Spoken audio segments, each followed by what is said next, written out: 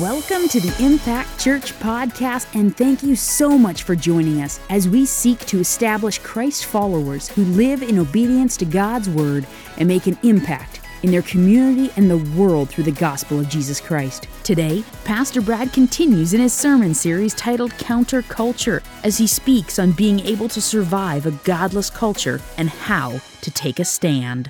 Are you ready to make an impact for Christ? The time is now.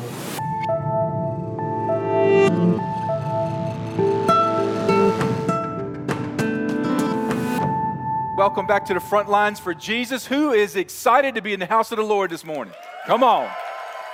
Amen. So glad you're here with us today as we bring a special closing and land the plane on a sermon series that we've been in now for 16 weeks. So glad you're here worshiping with us. We know that we started out toward the beginning with a second sermon in this series where we called it the Eternity Bowl. And we went into what absolute truth versus relative truth looked like.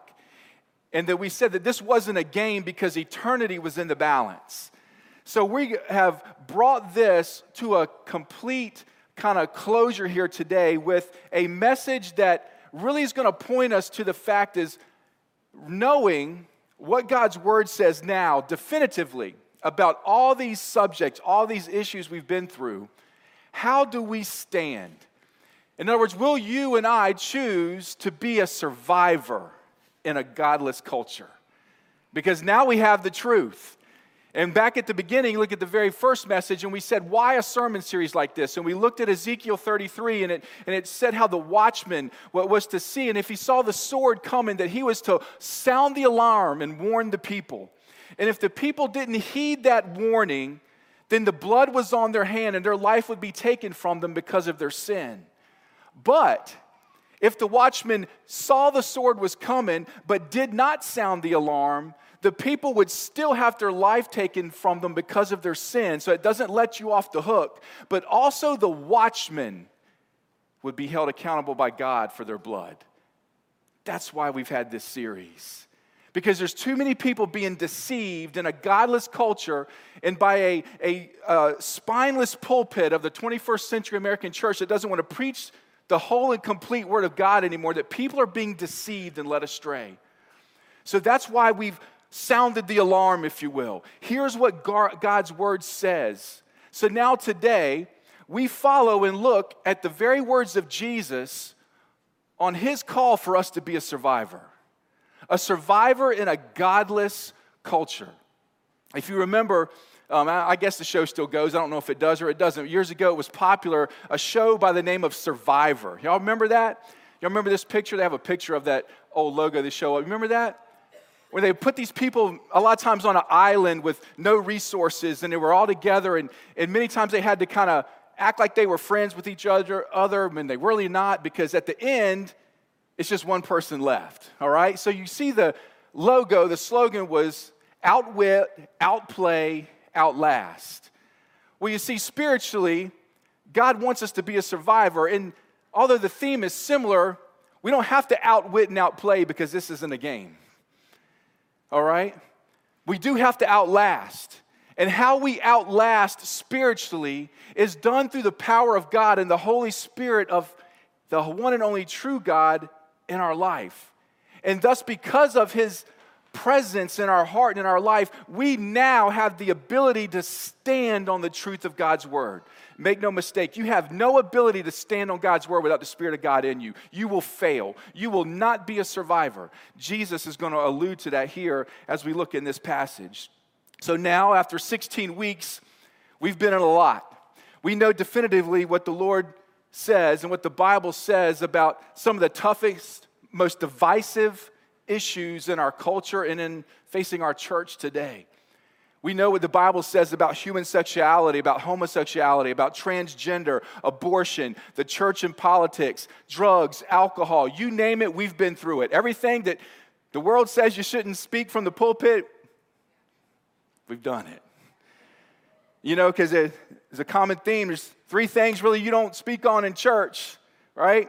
And that's sex, politics, and alcohol. We've hit all of them. Why? Because the Bible talks about all of them. And I hope you've heard truth. And I hope it's really enlightened you to what God's word says. So now as we put all that together and are still faced in a culture that tries to pull us another direction, how do we stand? That's what we want to look at today. The Bible says in Acts chapter 2, verse 40, as Peter's talking there to the church, as the church is really getting going, and he's told them how God has made Jesus the Christ, that he is the Messiah. And they were cut to the heart with the gospel, the Bible says. And they were pleading out, and he said, repent and be baptized. And after that, he said, save yourself from this corrupt, and the NIV says perverse generation. I want you to think about that. He said, save yourself from this corrupt or perverse generation. How do we do that? What does that look like? How do we make a stand? Because so many times the Bible tells us to stand strong. That in our time of evil comes to stand firm, to not waver. So in the light of that, we now have a new theme. So here's the message for today, is entitled Survivor. And here we have a different slogan spiritually because our picture looks like this for our sermon today. If we bring that picture up. It's Survivor, and our theme is to outtrust, outstand, and to outlive. What does that look like spiritually? How do we look to shine the light of Christ in the darkness as a survivor for Christ in a godless culture? Let me pray for us before we dive in. Dear Lord, we love you. Father, we thank you for Jesus. And Lord, we're here to magnify you, to lift you up. Lord, because we know your word says that when your name is lifted up high, Father, that you draw all men unto yourself. So, Father, as your word is presented today, Lord, I just want to hide behind the cross. I don't want to be seen or heard. Lord, I want people to hear and see you. Lord, because your word changes lives. So, Father, I pray that as we hear specifically from your words today, Lord, in a message that you gave to your disciples, Lord, that we would hear that word today, and we would be obedient doers of your word and not just hearers only, that we would see the gravity of this, the importance of what it looks like to survive in a godless culture and what that means and what that looks like. Father, that, Lord, we could not just survive ourselves, but we could encourage our kids to be survivors. That we could encourage other people around us to be spiritual survivors. And Lord, that other people would see Christ in us, and eternity would be changed forever because of you and who you are. Lord, use us, use your word today as you always do to make an impact that changes lives for eternity. Lord, we give you all the glory for what you're about to do. In Jesus' name, amen. All right, so turn with me in your Bibles to Matthew chapter 24. And our passage today that we're looking at from the words of Christ is in verses 9 through 14. So Matthew chapter 24, verses 9 through 14. And it's the end of a passage that we alluded to a little bit somewhat last week when we talked about false teachers and whatnot. And what we're in here is where the disciples have come to Jesus and asked him, what are the signs of the end times? How will we know when the end is near? Okay, it's a passage here, a representation, a presentation from Jesus called the Olivet Discourse, all right? So let's look at that and what Jesus' words here at the end, because after he had told them, be careful no one deceives you, and there will be wars and rumors of wars and all this. Let's look at what Jesus says starting in verse 9. He says, then they will deliver you up to tribulation and kill you, and you will be hated by all nations for my name's sake. And then many will be offended, will betray one another, and will hate one another. Then many false prophets will rise up and deceive many. And because lawlessness will abound, the love of many will grow cold. But he who endures to the end shall be saved. Go ahead and circle that verse, underline it, highlight it, whatever you got to do. But he who endures to the end shall be saved. That's being a survivor. Jesus has called us to be a survivor. And this gospel of the kingdom will be preached in all the world as a witness to all the nations, and then the end will come. What's Jesus saying right there? The end times ain't going to be easy.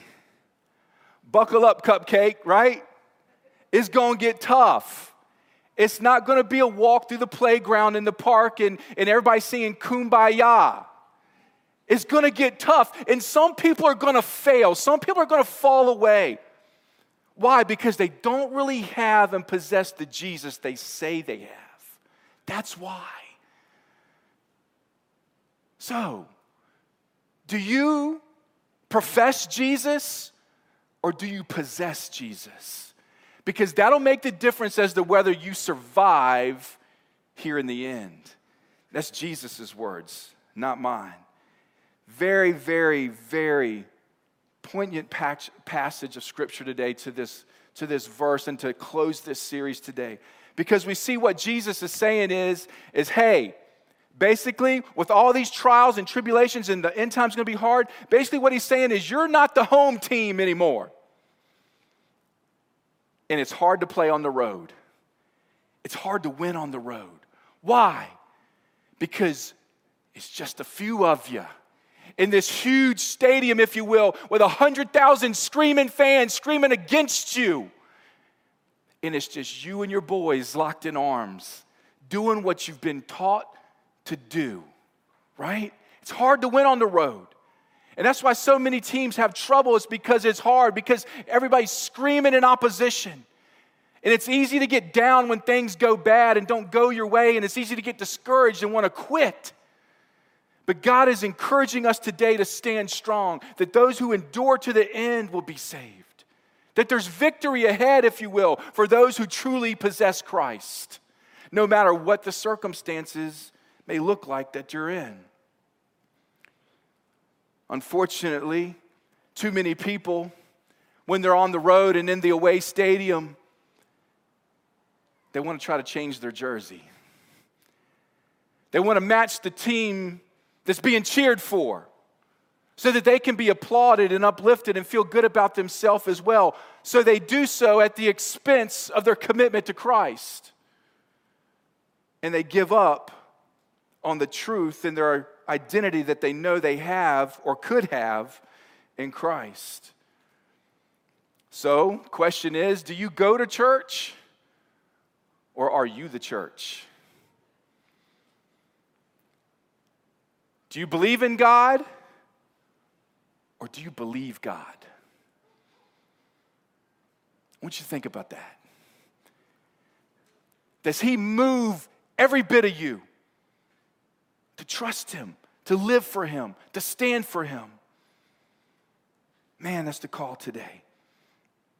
We know that if you live like this, as Romans 3 verse 4 would say, that if you believe God to be true and every man to be a liar, and you take a stance like this and you believe that the Bible is the infallible, inerrant Word of God and it is just as applicable to today as it was the day it was written, if you take a stand like that, you're not going to be very popular. You're going to be ridiculed. You're going to feel pretty lonely at times. The Bible says only those who stand will be saved. So, although it's easier to change your jersey, what will you do? Will you stand strong to what Christ has called us to and to be? Because unfortunately, too many want to be accepted, confirmed, and embraced by the culture now. Even pastors, churches, giving up on what God's word says to be embraced by the culture and applauded by man at the expense of their commitment to Christ and their calling. So, do we seek to be praised and applauded by the culture at the expense of our commitment to Christ? Or do we stand?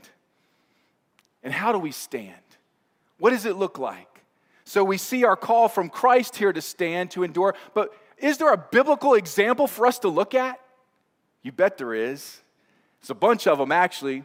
But when I was praying and looking through, Lord, what is the best example to present today with this? Man, the Lord just took me back to the Old Testament. So what's beautiful today is we're going to see the Old Testament and the New Testament come together because it's all of God's word. So look with me in Daniel chapter 1, and we're going to read verses 1 through 7 because we're going to see an example here of some young men that stood and endured to the end in a godless culture, no matter what they were about to face. Daniel chapter 1, and we're going to read verses 1 through 7. All right, you got it? Here we go. In the 3rd year of the reign of Jehoiakim, king of Judah, Nebuchadnezzar, king of Babylon, came to Jerusalem and besieged it.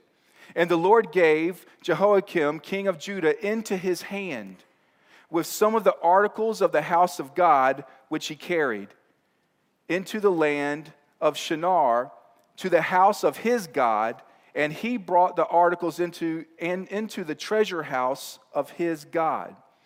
Then the king instructed Ashpenaz, the master of his eunuchs, to bring some of the children of Israel and some of the king's descendants and some of the nobles, young men in whom there was no blemish, but good-looking, gifted in all wisdom, possessing knowledge and quick to understand, who had ability to serve in the king's palace, and whom they might teach the language and the literature of the Chaldeans.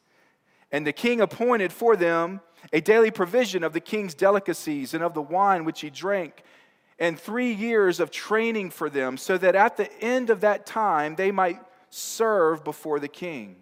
Now from among those of the sons of Judah were Daniel, Hananiah, Mishael, and Azariah. To them the chief of the eunuchs gave names. He gave Daniel the name Belshazzar, to Hananiah, Shadrach, to Mishael, Meshach, and to Azariah, Abednego. What does all that mean? Let's look, all right? Because there's a huge message that ties in with Matthew chapter 24 and Jesus' words today.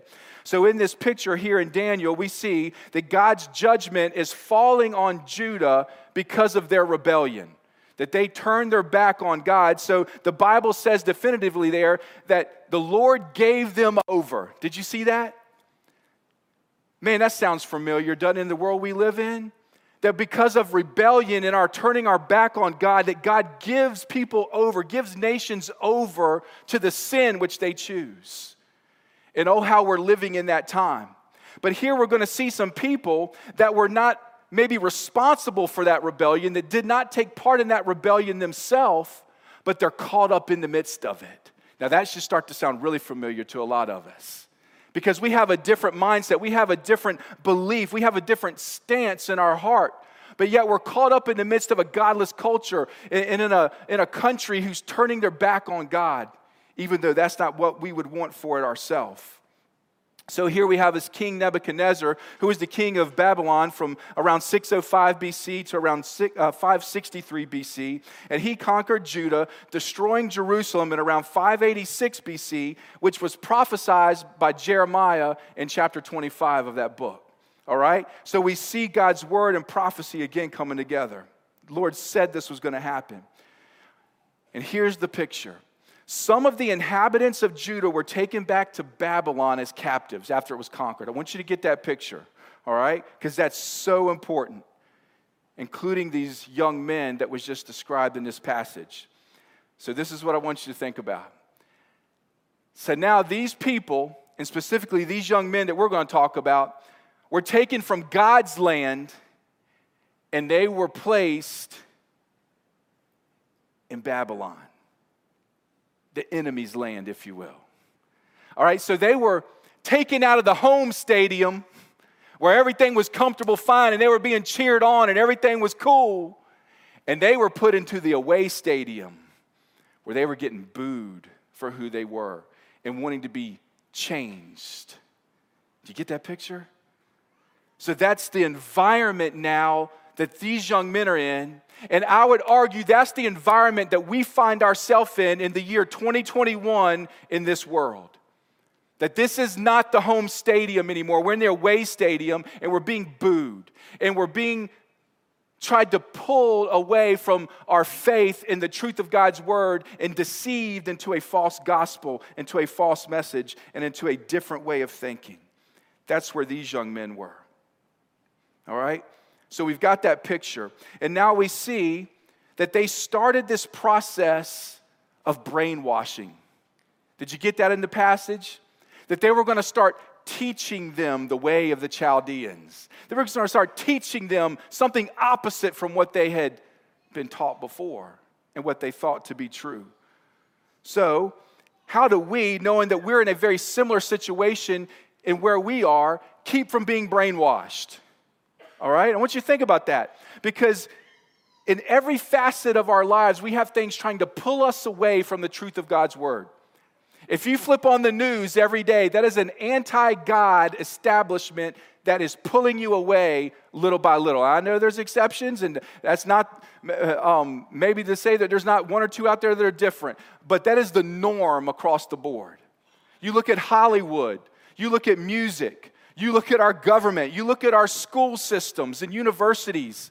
Anti-God establishments, again, not all of them, there are a few exceptions, but as a whole, anti-God establishments that want to teach you the way of the Chaldeans and pull you away from what you thought to be true. So how do we stand in that? We're going to get a good example right here. Are you ready? Because this is what God called us to be in Matthew 24. That's what he was speaking of when he talked about all this that we're going to come back to at the end that Jesus was referring to. When he said, endure to the end. What you think about that? So, we have this situation here where these young men are pulled out. They're put in this environment, and they're trying to be de-Israelized and pro-Babylonized, okay? They're trying to be de-spiritualized, all right, and pro-secularized.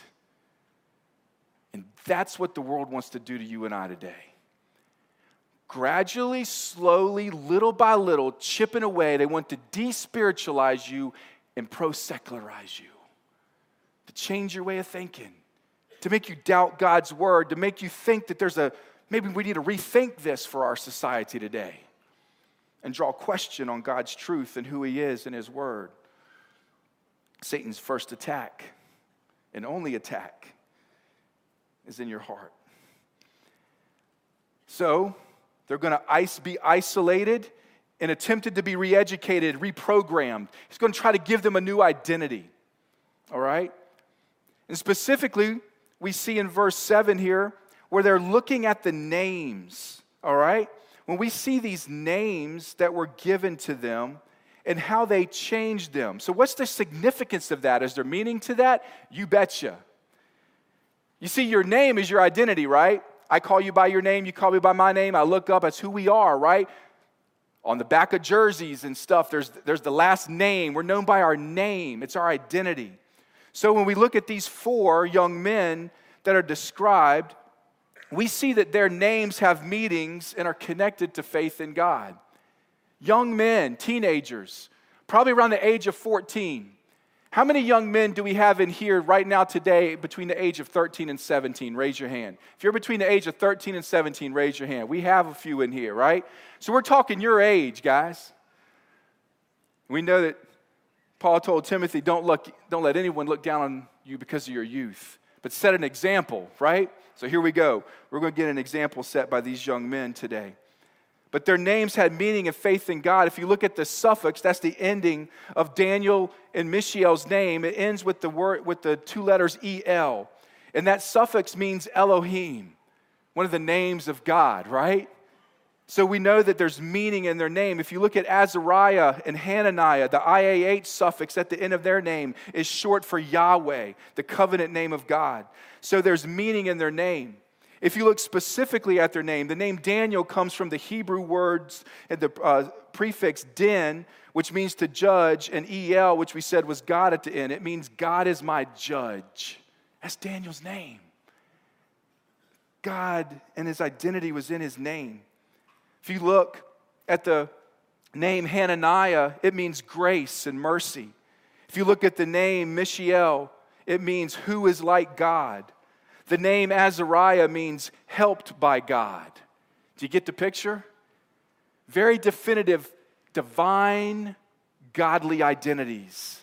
And so now they're moved into the away stadium, and the attempt was now to change that identity.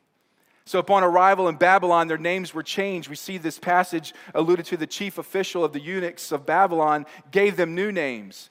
Gave Daniel the name Belshazzar, Hananiah the name Shadrach, Mishael, Meshach, and to Azariah the name Abednego. That's bad enough that you changed their names. But there's even more significance in it than that. Because their names were not just changed to encourage them to forget their God and their traditions, but they wanted them to conform to the ways of Babylon. So each name that was given has a meaning associated with a different Babylonian deity, a false god, lowercase g. So when you look at the name that was given to Abednego, it means the servant of Nebo. If you look at Belshazzar, the name given to Daniel, it means Bel protects his life. Those are Babylonian false gods. So they've tried to take their name away from the one and only true God and put a false god in to change their identity. Forced assimilation into being in their society. In other words, Nebuchadnezzar, and ultimately fueled by an enemy, Satan behind it, wanted them to conform to the patterns of this world. But Romans 12:1-2 tells us to make our bodies a living sacrifice, holy and pleasing to God, right? That's our true and proper act of worship. And then it says, do not conform to the patterns of this world, but be transformed by the renewing of our mind. So you see the difference of what the culture wants to do, fueled by an enemy who wants to steal, kill, and destroy, and what God wants you to do. And that's move away from the patterns of worldliness and be transformed by the renewing of God's word. And the culture wants to separate you from that. So they had divine identity, and the culture and this anti-God government they were in wanted to change it. Let's keep that theme. But how were they doing it? What ways were they doing it? Besides just not changing their name, we look at verse 4, and the goal was to re-educate them, right? Take them to the University of Babylon. Babylon State. Gonna get you an education. Full scholarship. 3 years for free. Come on in. We're going to teach you the way of the Chaldeans. And unfortunately, we see many people leave church in high school, go off to college, and drop out. 2/3 of kids drop out of church when they go to college, and they lose their faith in God because they're taught by a secular teacher in a secular university, and they start putting doubt on the ways they were taught. And they despiritualize them and pro-secularize them. Boy, and this is applicable to today, isn't it? Don't you love God's word? So how do we stand? We get this example. They're being put in that university, in that situation, under that teaching, if you will, okay? They wanted them to not think like an Israelite, but to start to think like a Chaldean, like a Babylonian. Forget their foundation. That's why it's so important for us also to know what our schools are teaching our kids. First, so that we can refute it with God's word and God's truth to strengthen them. But then also, if we see any kind of weakness in them where they start to give, that we can pull them out of that environment. Make no mistake that it's important that we know what's being taught to our kids, what books they're being made to read, what they're being taught. Praise God, some governor didn't get in Virginia that thought that shouldn't be the case.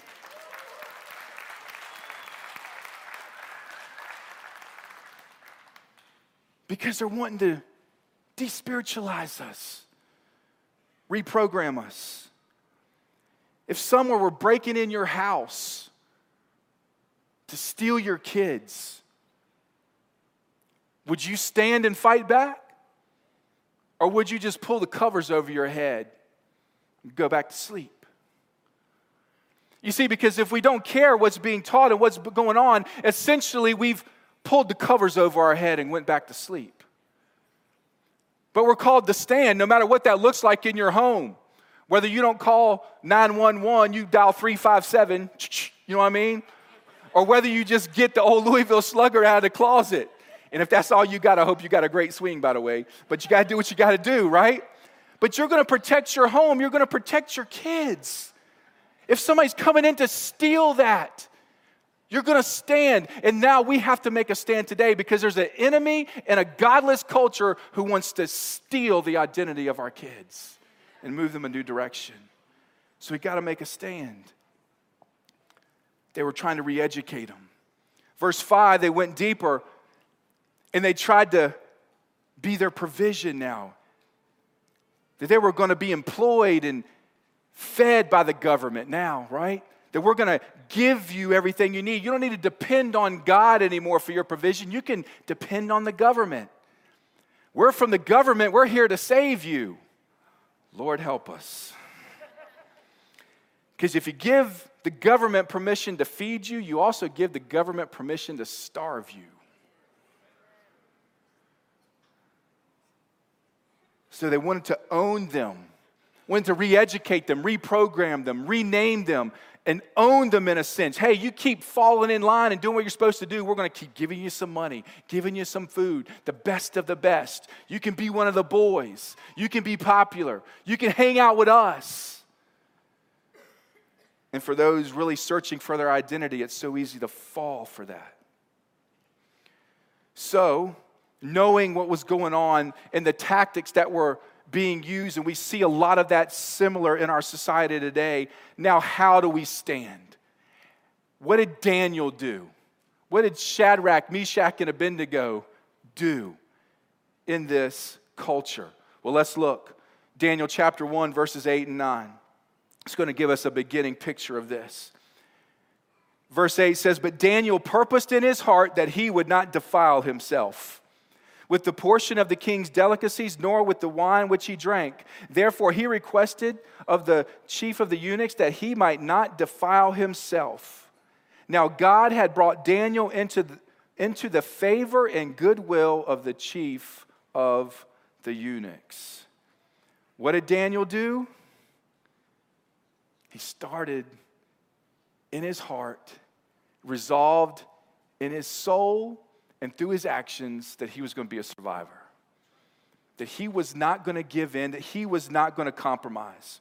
So with our theme that we alluded to in our survivor message today, where we're not here to outwit, outplay, and outlast, we're here to outtrust, outstand, and outlive. The first thing Daniel did is he decided, I'm going to outtrust. I'm going to outtrust through Christ, his word. All right? How do we get that trust? How do we get that strength? First and foremost is through salvation, guys. To truly be saved, to have the Spirit of the holy living God in you. That puts the desire in you to be different. That's what Ezekiel 36 says. By the way, I said last week Ezekiel 33. It's not. It's Ezekiel 36, 26 and 27. Cody Hudson pointed that out to me. I'm like, I'll make sure I change it next week, brother. Ezekiel 33 is the watchman saying, sound an alarm, but the sword's coming. But Ezekiel 36, 26 and 27 says that God will put a new spirit in you and a new heart. He's going to remove from you your heart of stone and give you a heart of flesh. That he's going to put his spirit in you and now give you a desire to follow his laws. Do you see that? Your desire, my desire to stand for truth, to believe in truth, to outtrust comes from a holy God within us. It's not legalism. It's all through faith in God and the power of the Spirit in us. So because of that identity, that spiritual solid identity that Daniel had, he now had the even ability to stand. And it started with trusting God. Because we know it says Daniel decided, or it says he purposed in his heart. That's the word the NIV uses to resolve. He resolved in his heart. If you look at the definition of the word resolved, it means to definitively determine what you're going to do. It was set in his heart what he was going to do. It was not going to change. So we get that message right off the start. Because why? Because Daniel knew God's word to be true. He knew Exodus 34 said, don't eat the food that's offered to false idols. He knew the Levitical law in chapter 11 that said something was unclean. So he trusted and believed God's word to be true. And he had already said in his heart that that's what he was going to do. So our first message in the outtrust is the stand that you make in public will always start in your heart and mind. You can write that down and take notes if you are. The stand that you are going to make in public will always first start in your heart and mind.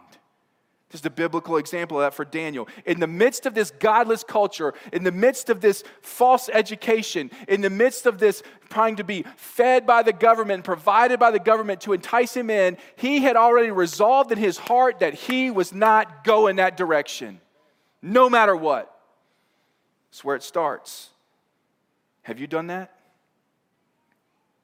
Have you committed totally your life to Christ where you know that God's word is true? You may not quite understand it all or have the answers for all of it yet. That's not what it means. But you trust and know through faith that God's word is true.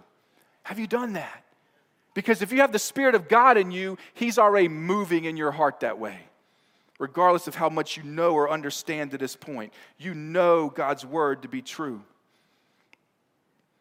Then what did he do next? We look through the end of verse 8. After he had resolved in his heart that he was going to do this, then what did he do? He made a stand. So now our second part, outstand, is he went public with his faith. He put action where his faith is.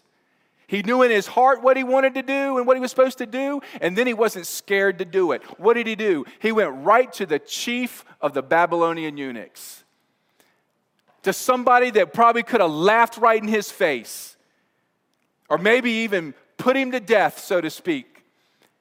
He took a step out and chanced in faith to honor God. In other words, he wasn't looking for the applause of man. He wanted to honor God. He chose to be a survivor. He wanted to be known as a follower of God. So let me ask you, are you known as a follower of Jesus Christ? I don't mean are you known to go to church. Are you known by your conduct at work, at home, wherever on the ball field? Are you known to be a follower of Jesus Christ? Do you make a stand for the gospel? Or do you follow the ways of the world? Do you allow the culture to seep in so that you look more like them, so that you're more accepted by the world? Or do you stand out for Christ? Because if we choose to survive, we see from Daniel here, we need God's strength. And it's going to lead us to where we don't compromise. Because I want you to get the picture. He's in a secular school. He's in a secular workplace. But he's not going to compromise. He'll say, man, I'll go to your school, but it's not going to change the way I think.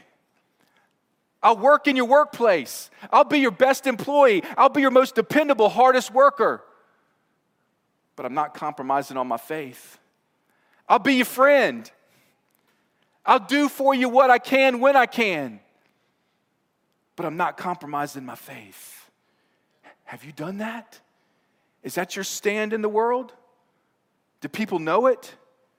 You may not be popular for it, but we see what ultimately is going to happen when we make a stand like that. That's what the bigger picture is. Would you rather offend man than offend God? What does God do when we make a stand like that? We're going to see God didn't really truly intervene until Daniel decided to stand. That's beautiful. When he decided to stand, then we get verse 9, and it says, and God gave him favor. You see, he knew Daniel's heart, and then he saw that Daniel's heart resulted in a stand where he outtrusted and outstand, so now God's going to move in and help him outlive. Isn't that beautiful? It's all started through the power of God, through the Holy Spirit of God in his heart, and then when that action through obedience is manifested out, God grants favor. What does that favor look like? Because that's important. Too many people in America take the prosperity gospel view and says God's favor means I get things. I get blessings. Give me my blessings. It's not the favor that they get. If you read through verses 9 through 21 and even into chapter 2, you'll see that the favor they got at first was health. That even though they were just going to eat vegetables and not all the finer foods and everything, that they were found to be healthier looking than the ones who ate the good stuff. Isn't that beautiful? God gave him health. What else did he give them? Gave them wisdom. The Bible says, if you look through those passages, you could read that later. We don't have time to go through all of it in detail. But he gave them the knowledge of God's direction and the wisdom of God. To know the will of God. What's that end point of Romans 12, 1 and 2? When we make ourselves a living sacrifice and when we don't conform to the patterns of this world, but we transform our mind through God's. It says, then we will know God's will. He'll give us what we're looking for, our knowledge, our wisdom on the decisions that we make. So God grants favor and he puts it in the form of health and wisdom initially to let them outlive. Think back of when Jesus said, he says, man, I am the vine and you are the branches, right? He says, remain in me and you'll bear much fruit. And it says, if you don't, what happens? You can do nothing. I want you to think about that. But if you remain in me, Jesus says, then I will remain in you and you'll bear much fruit. Apart from me, you can do nothing. So Daniel now had God's favor because of his salvation, his trust in a holy God that he's made Lord of his life, and then through his walk of obedience to that. And God's favor comes upon him in a hostile environment. Don't have time to go through all the rest of it, but we know what happened to these 4 young men. If you go through and you look through all this, you come to chapter 3, and there's this example of Shadrach, Meshach, and Abednego with them having a chance to make a stand, right? Where the king Nebuchadnezzar had made this golden image and they had made this decree that everybody's supposed to, when they hear the music, you're supposed to bow down and worship it. And if you didn't, you were going to be thrown into the furnace. You know the story. So the music sounded, they didn't bow. Some people ratted them out, right? Went for the king was like, man, I'm going to give you one more chance. When you hear the music this time, you better get on your knees. The music played. Can't do it, king. Can't dishonor God. I don't care if I'm the only one standing, I can't do it. King got furious. Fire up the furnace 7 times hotter. Threw him in. It was so hot that the guards throwing him in died. Think about that. You ever felt heat so hot you felt like your skin started to burn, you weren't even in the fire? They died, it was so hot. Throwing them in. And then the king steps back, he's like, whoa, man. Yo, didn't we throw 3 people in there? The dude's like, yeah, there was 3. He says, but I see 4. And the 4th is like the Son of God. And Jesus was with these young men in the fire. You see, they made a stand in a godless culture to do what was right, to not dishonor God. And God didn't remove them from the fire, but he stayed right there in the midst of them with it. Can we get that message today? God may not be removing us from the fire, but he's right in the middle with us as we stand for him. Because as we see through this example, that although they were not part of the rebellion that led for the fall of Judah, and they were just caught up in it, that they were born and appointed by God for such a time as that. And I want you to know today that you and I are born and appointed for such a time as this. Stop wallowing and then having a pity party about, oh, I can't believe we live in this time and culture. I wish it was 50, 60 years ago. Hey, that's easy to do. We're all human. But man up, woman up, God up, and know that you and I were placed here for such a time as this, to make a stand for him. Do you believe that and know it? So, they chose, because of their decision to outtrust, to outstand, to outlive. God granted them favor. God was with them in a fiery furnace. We know in Daniel's account in chapter 6, you can read that account. Now Nebuchadnezzar is removed. God had humbled him, taken him out in the wilderness. He had finally repented, all right, changed his heart and ways, moved on. His son Belshazzar comes in, evil, wicked, turns his heart from God. All right, Daniel interprets the dream. He ends up getting slain and killed. Now there's a new dude in charge named Darius. All right, another king coming in. Daniel's still there. Look at that. I want you to get that. All the wicked government and evil, Nebuchadnezzar's gone, Belshazzar's gone. Who's still there? My boy Daniel. He's outlived them, right? He's outlived this wicked and godless culture. This is such a beautiful passage. And then we're here in King Darius, all right? And what happens there?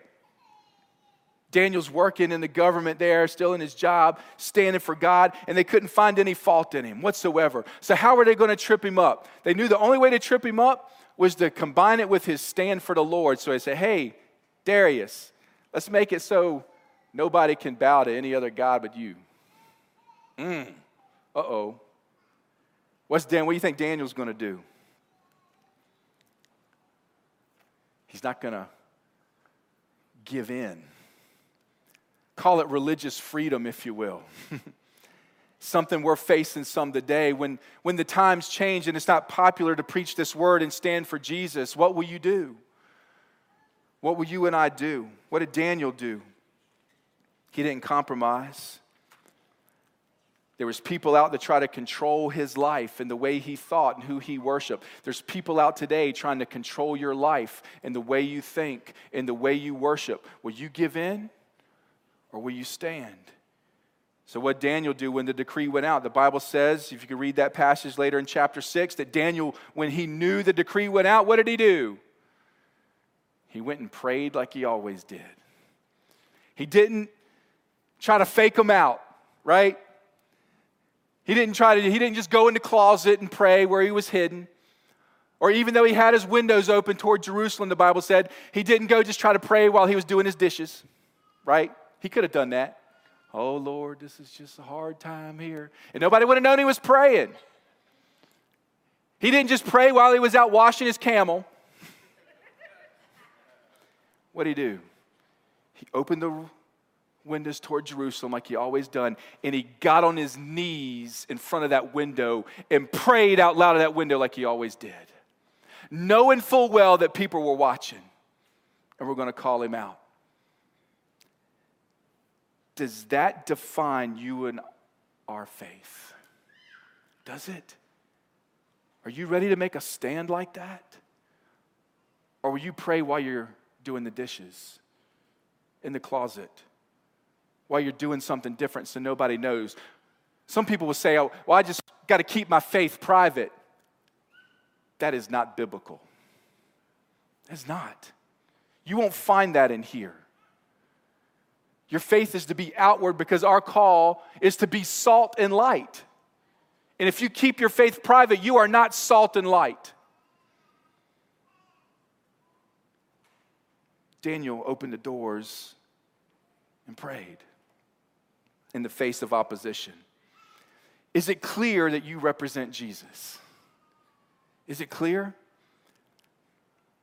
So oftentimes it's not clear who represents Jesus and who doesn't. It's not even clear sometimes what churches truly represent Jesus and who doesn't. They have all the right things on their website, but then when you go, like we saw last week, there's so many false messages and even partial truths being preached. Yes, they preach the Bible, but they don't preach the whole Bible. Because they're not sure, probably some of them, if even all of the Bible is true. And they're scared, even if they believe it's true, that if they preach it, that people are going to leave. So they don't tell of the sword that's about to be swung. They don't sound the alarm. And the blood of the lost will be on their hands. The Bible says in Ezekiel 33. So, with it not being clear in so many ways, let me be clear. All right? This church, as long as I'm here, as long as these elders that are in place are here, we're going to stand and we're not going to compromise on the Lord Jesus Christ and the truth of His Word. Amen? We're not going to apologize for it. We're not going to recant for anything that's been said according to the truth of God's word. I guess that means we'll instead be counterculture. But we're going to do so always with the spirit of speaking truth in love. We're not going to try to bring heat. We're going to bring light so that we can be salt that God uses to heal and that we can be the light that shines to bring people out of the darkness. That's what we want to be. That's what this whole sermon series has been about. So we see God has made them to thrive, to outlive. They physically outlive and look better than their peers when they honor God. They didn't bow down to the idols. God saved them from the midst of the fiery furnace, saved Daniel from the midst of the lion's den because he was thrown into the lion's den, and man, Darius just didn't even sleep that night. And come up to the den the next morning, hey, Daniel, did your God save you? You bet he did. You bet he did. He closed the mouth of the lions, and I've been sitting here sleeping on this fluffy fur all night, man. It's been awesome. What you think about that? And then so Darius flips it around, and the people that had ratted Daniel out, he throws them in, and they were devoured before they even hit the floor of the den. And then Darius made a decree, as Nebuchadnezzar made a decree from Shadrach, Meshach, and Abednego, that we will worship the God of Daniel. We will worship the God of Shadrach, Meshach, and Abednego. Do you see how things change when you make a stand? What could God do through you that he did through these teenagers? So we tie all this up and close it up with our passage from Matthew chapter 24 with Jesus' words, where he basically said that our true Christian faith, our true walk with God, our true test of salvation would be tested with deception, false prophets, the increase of wickedness. And there'll be some who turn away, because he said some of the love will grow cold. The implication here, those that stand firm to the end will be the minority, not the majority. Very few will end up withstanding. If you look at that verse 9, Jesus said that you'll be hated by all nations because of me. We see that being manifested in so many ways through Islam and atheism across nations, and even our own country, who used to have a great moral foundation on Judeo-Christian values and ethics, now turning away from that where it's not popular anymore. Hatred could be expressed in different ways, like just radical secularization that we've seen in our schools and in our governments and in our culture, where we used to honor certain morals and faith and biblical standards and principles. And now they're stripping them away every time we turn around, removing them from the courthouses, from the schools, from job places, from everywhere. You can't have anything to do with God, especially Jesus. That's hatred toward God. Make no mistake. And that's the culture we live in. Jesus said that many will be offended. Sound familiar? Betray each other and hate each other. And we've seen with everything on social media and websites and blogs, all the hatred and division that's happened over the past few years as things have seeped in, even inside the church, where Satan is at work causing division over things. Mask, no mask, vaccine, no vaccine, open, close. Sound familiar? Making a black man try to be against a white man. And that's the push. When all I see, when I go out in society, is I go to a football field and I see a black man and a white man hugging each other and high-fiving each other. And I go to restaurants and I see black people and white people eating dinner together and fellowshipping and having a good time. I see black people and white people going to church together. I don't see the hate that they try to push that's 100% out there. Don't get me wrong. There is evil out there in the heart of man through sin. But I promise you it's not the norm that they want you to think it is. And there's division through the enemy trying to make people be offended and come against each other and hate each other. Do you see the prophecy of God fulfilling in the end times? It's so clear. The Bible says many false prophets will be appearing, deceiving the masses. We had a whole message last week. If you missed it, I encourage you to go back and check it out, where we looked at false prophets. And we talked about how Jesus, again, through his word, said that they would be like wolves in sheep's clothing. That means you're not going to be able to see them really well. You see, we thought a false prophet might be the very obvious type that's easily spotted or rejected. But it's not. Because if that were true, then many would not be deceived by them. I want you to think about that. That they're going to appear to have it all. That they're going to appear to be a strong man or woman of God. They're going to appear to have all the right answers and all the right sayings. And they're going to be popular. And they're going to be well spoken. But they're going to have their lies and deceptions laced with Scripture so that it's easily swallowed. Especially by those who don't know the full Word of God, so that they can see the red flags to refute it. That's what Satan does, by the way. He wraps his heresies with Scripture. And that's what these false prophets are doing, that are leading many astray.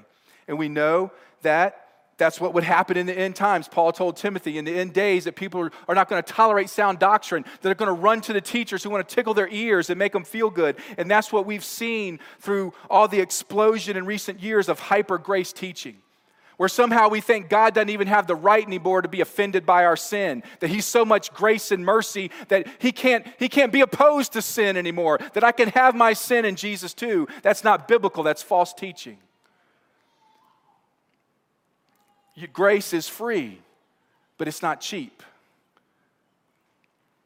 His son went to the cross to die for it, to pay for that penalty. He didn't pay that penalty to give you a free ticket to sin. He paid that penalty to remove you out of your sin, to free you from the penalty, from the bondage and destruction that it causes. That's the gospel. But there's hyper-grace teaching that teaches otherwise, and a prosperity gospel that we alluded to last week, and millions are being deceived, even with Bibles in their hands. That's what's so scary. And Jesus again even said, he said, there's going to come a time where men will no longer praise me, and what he meant was with their heart. Yeah, we're praising people across the nation. There's people packing stadiums and arenas with Jesus culture and Bethel music and everything we talked about. And the Lord said, the praise of me is on their lips, but their hearts are far from me. And that's what we see in our society. And false teaching is running rampant. And Jesus alluded to that here. Why? Because it's a whole lot easier to hear the ego-soothing messages of watered-down preaching, hyper-grace preaching. It's exciting. It's more desirable than the Spirit and the gospel and the Bible's focus on self-sacrifice, surrender, obedience.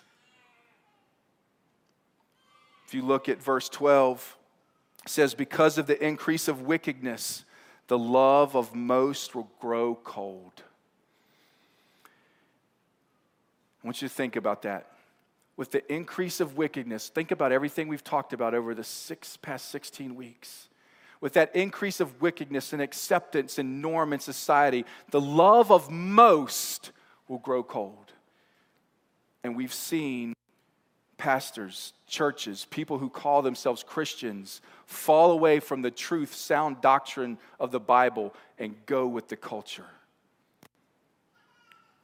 They'll pick the pieces out of this that they like and keep it, but try to remove the parts that don't fit the new norm in the times. But Jesus said in verse 13, only those who endure to the end will be saved.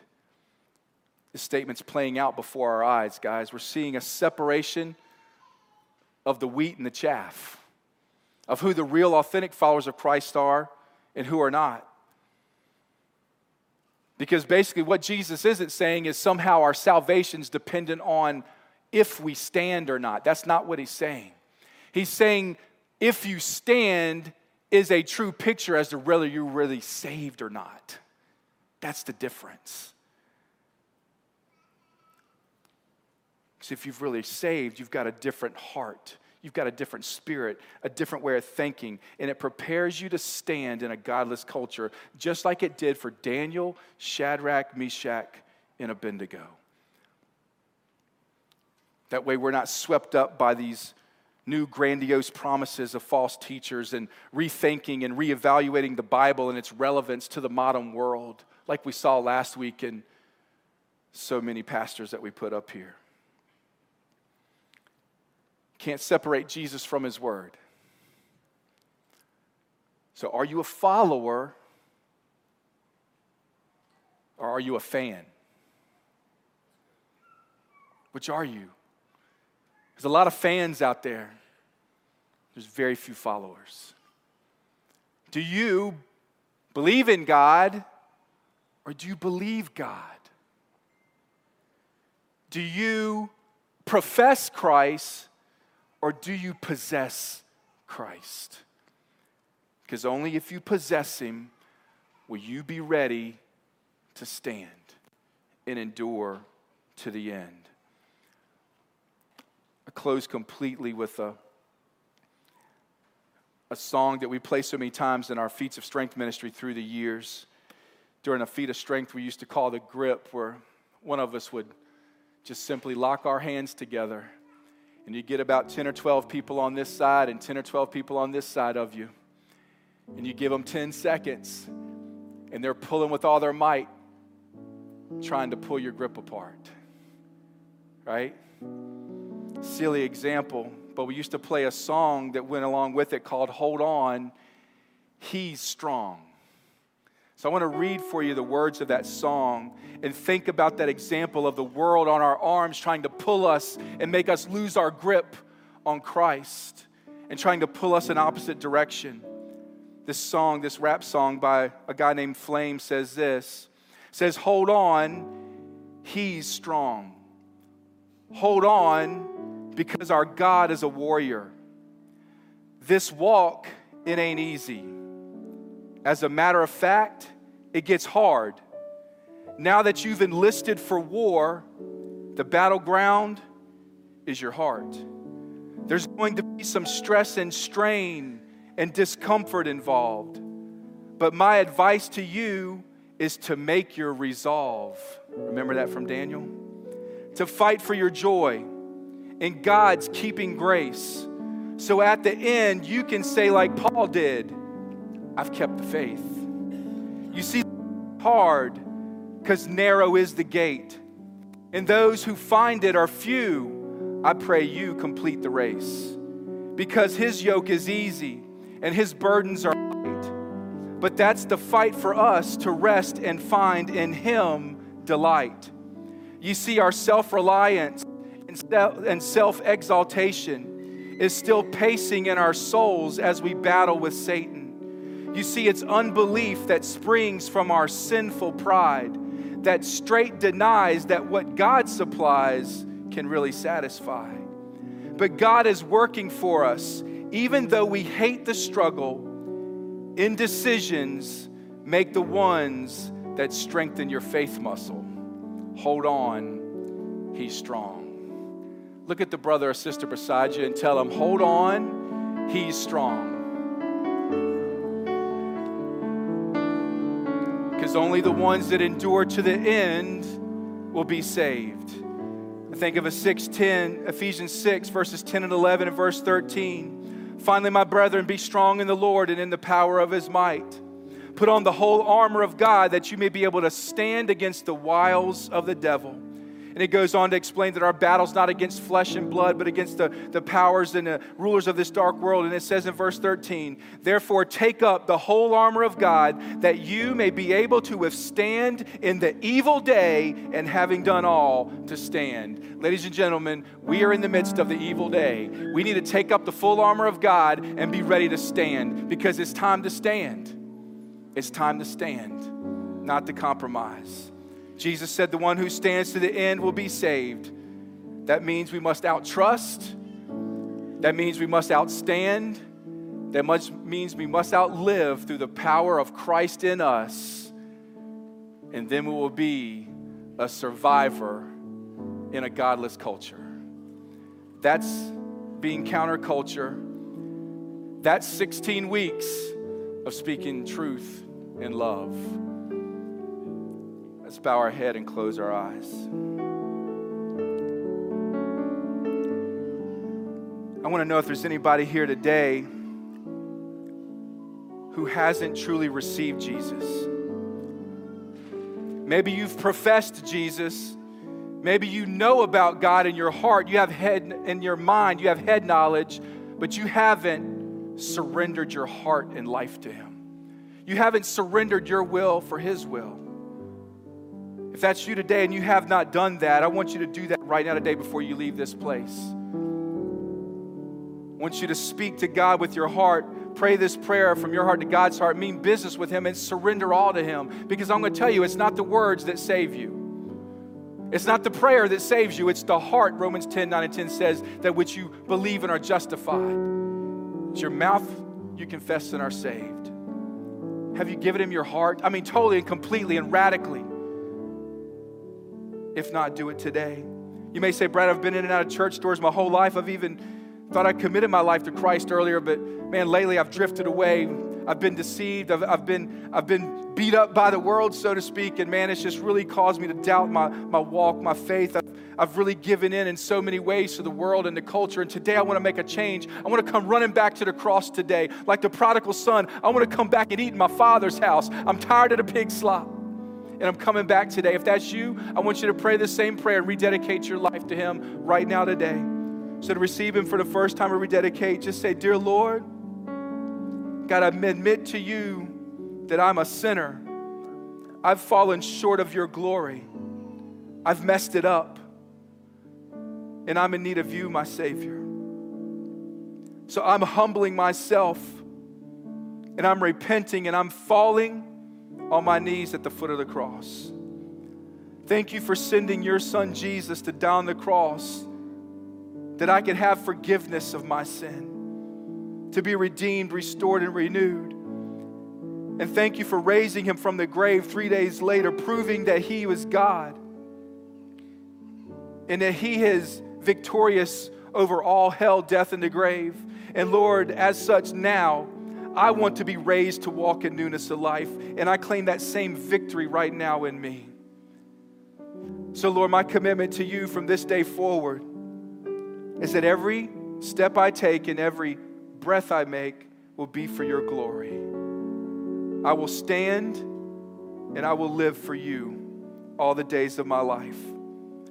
Amen. If that's you and you prayed that prayer, you accepted Christ for the first time, or you rededicated your life to Him, would you boldly and unashamed right now raise your hand and say, Brad, I prayed that prayer. I meant business with God. I just want to pray for you. It's not a decision that means anything to me, but it should mean everything to you. It's making a stand for Christ. Amen. We give Jesus a big round of applause for His word and what He continues to do in and through it. I hope that this past 16 weeks has really given you a lot of truth, a lot of understanding of God's word on so many of these issues and topics that we face today. And I hope today's message, as the Lord has closed it up, has inspired you to be a survivor, to make a stand in a godless culture and not waver. Because God's going to do great work through it. And you were appointed to be here, make no mistake, for such a time as this. So it's time now to take all this and to go make an impact for Jesus.